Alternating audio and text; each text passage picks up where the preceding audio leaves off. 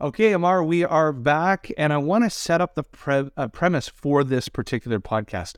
I believe that sellers are being sold a bill of goods, some BS. And there's two types of sellers that are getting fed this BS. Number one, you're a new hire, so you're being recruited into the business. Two, you're being promoted from within. So you're a BDR going to be promoted to an AE. And here's the BS that's being told to you.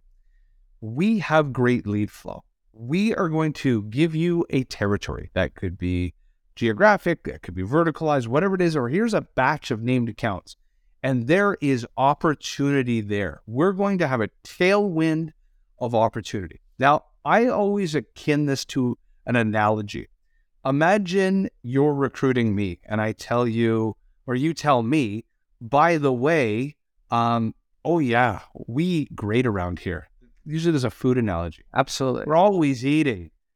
And then 3 months from now, I come into your office. I'm like, Amar, I'm starving. What's going on? I'm only getting leads every day. And you go, that's amazing. You're being fed every day? You go, no. I thought I was going to be fed 3 times a day, 3 square meals a day. Yeah. So there's this giant disconnect between what sales leaders think is great for the AE and what the reality that the AE understands to be true. So maybe actually you and I, before this call, we're talking about a situation with a customer. Talk about the realities of self-sourcing and this complete disconnect where a seller thinks, oh my God, they're going to be handing me leads all day long. Yeah. It's like, no, you're going to get leads, not full of leads. Yeah. Now, it's such a great point. Now, this is happening for multiple reasons, obviously. I think one of the reasons is that I'm not going to get into the unethical side of things, but there are organizations that are unethically recruiting people because they just need bodies to fill seats. Yeah, just need more calls. Yeah, exactly. So I don't think that's cool, and they should be called out if that's happening.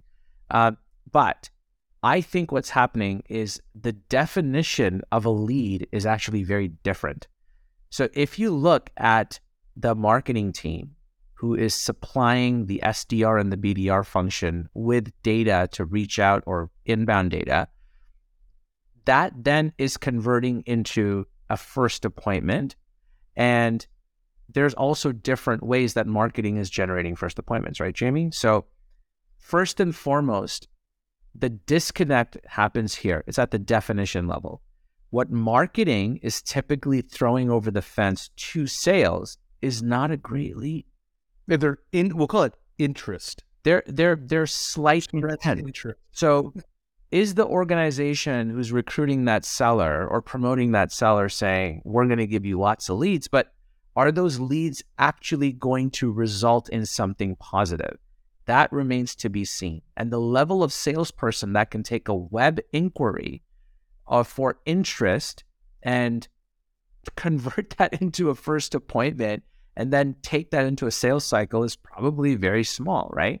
So I think that is the starting problem.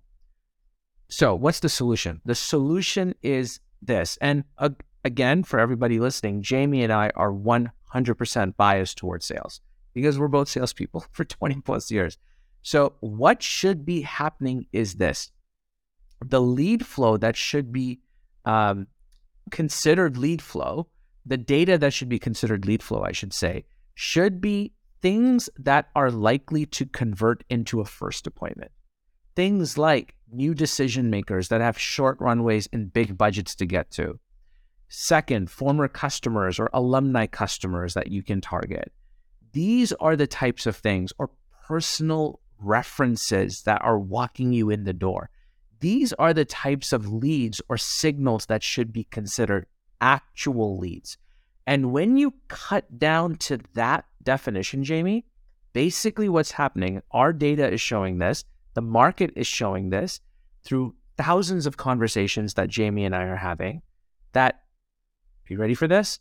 Only about 30% of a salesperson's number is sourced from marketing and BDR, SDR function. That means 70% of their revenue number has to be self-sourced, meaning you've not just hired an AE, you've hired that person to be a closer, a lead generator, and a marketer.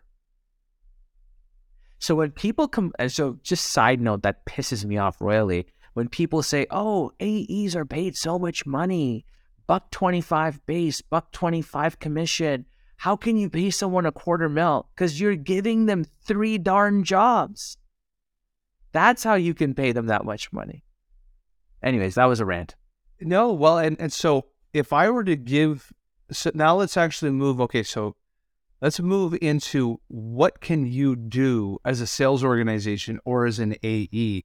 And of course, let's pass beyond the recruiting process. Like if you're in the recruiting process, it's time to double click. Like, show me historical evidence of the percentage of lead flow that's being distributed to other AEs in their territories.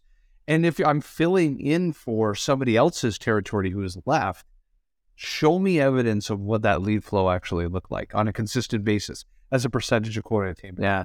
One of the things that we created, and you can go to the free resources, is a quota tracker.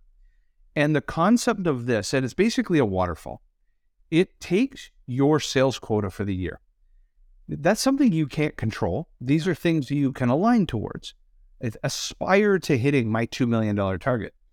It first converts it into a more measurable number, which are units, number of transactions that you can complete. And of course, you then plug in your average sales price that shows you, let's say you need to do 28 deals this year to hit quota. It starts to reverse engineer based on conversion down to a control number. The control numbers are the numbers that the conversations, the actions, the activities that you need to take on a daily, weekly, monthly basis to highly influence that goal. And it has some parameters you can discount, such as past opportunities that are a tailwind coming in from last year. So obviously bleed over from 2022 coming in from 2023, and or you get to separate and predict what percentage of my quota do I think is going to be delivered inbound from marketing or the channel. Thus, the remaining, to Amar's point, the remaining 70% is my responsibility. I think the first thing that every account executive and their AVPs or RVPs of sales need to do is first get over the mindset. I control my destiny, no matter how big my quota is, no matter how much they're paying me, whatever my job description says. That $1 million is mine. That $1 million or $2 million quota is mine. And if I'm an intrapreneur, if I'm a business owner within a business owner, I need to build a business plan using that calculator to figure out, using historical evidence, what do I really think will come as a tailwind? And then thus the rest is mine as a headwind. What of that $1 million, maybe $700,000 I need to source myself, but you should know that up front, because then it sets expectations that you as a seller, okay, I can dig in. I can do this $700,000 on my own. Or you can give up like in month one and go like, okay, this was not what I expected. So beyond that, so I'm kind of giving you the mindset. Now maybe I'll pass the ball back to you with a few minutes left, Amar. What would you do next? You've discovered, 700,000 is mine. 300 is going to come from marketing. Okay, I got to dig in and find my 700. Okay, so a couple of things, and I'm going to slightly continue off your point, Jamie. There's two things actually. The first is what Jamie just described is actually a great thing for sales teams and sales leaders to do today to recruit people. Show them the actual, transparent. Show them and be super transparent and say, hey, here's your quota. Here's typically going to be the number of deals you need to close, and just work backwards, and then show them the game plan that you're going to employ to help them around the self-sourcing, which I think then goes to the second point, which is what can someone do?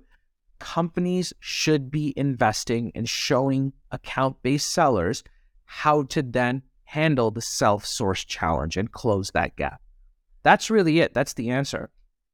So if you're recruiting today or you're just job applying, these are questions you got to ask. Like, what are you doing? What are you doing to upskill me so I can do self-sourcing better? Yeah.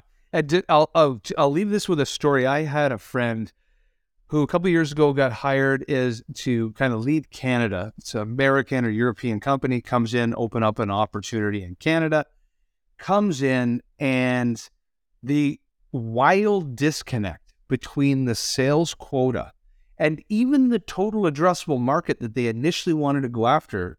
They had said, well, we'll go after these like supersized Fortune 1000 type companies. Well, in Canada, it's like the banks of the railroads. Like there's basically the TAM A wasn't big enough, but B, because it was a large company he was starting with, he assumed there would be a tailwind of lead flow. Turns out no one in Canada had been searching for their solution. So every bank, every railroad, every insurance company was his to source. 100% self-sourced for the first 2 years. It took 2 years for the company's marketing department in Canada to pick up enough speed to even send over its first lead. That's right. And that is a complete disconnect. Now, he held on, like bit his teeth, like and hung on, but that doesn't always happen. So anyways, I thought the audience would like that story. Absolutely. I think overall, to kind of sum up our thoughts here, there's a massive gap that AEs or account-based sellers have to self-source. They must. Number 2, companies should be transparent in exposing that fact. Number 3, that companies should be telling sellers how to then close that gap through enablement, learning, training, whatever term you want to use. And if these things are done, then the AE has a fighting chance to actually hit their number. But right now, sorry to end on a sour note, the reality is crystal clear. Only about 52% of sellers are making their annual quota. And I think that's a liberal number. It's a very liberal number for sure. Yeah. Yeah. Well, team, so as a next step, smash, like, subscribe. The only way that our podcast can get out to the account-based seller and their sales leaders is so the YouTube machine kicks it out to everybody. So please like and subscribe. Help us go viral so we can continue to serve you, the self-sourced AE, the self-sourced account manager. We want to help you get more at-bats. That's right. Thanks for your time, everyone. Take care.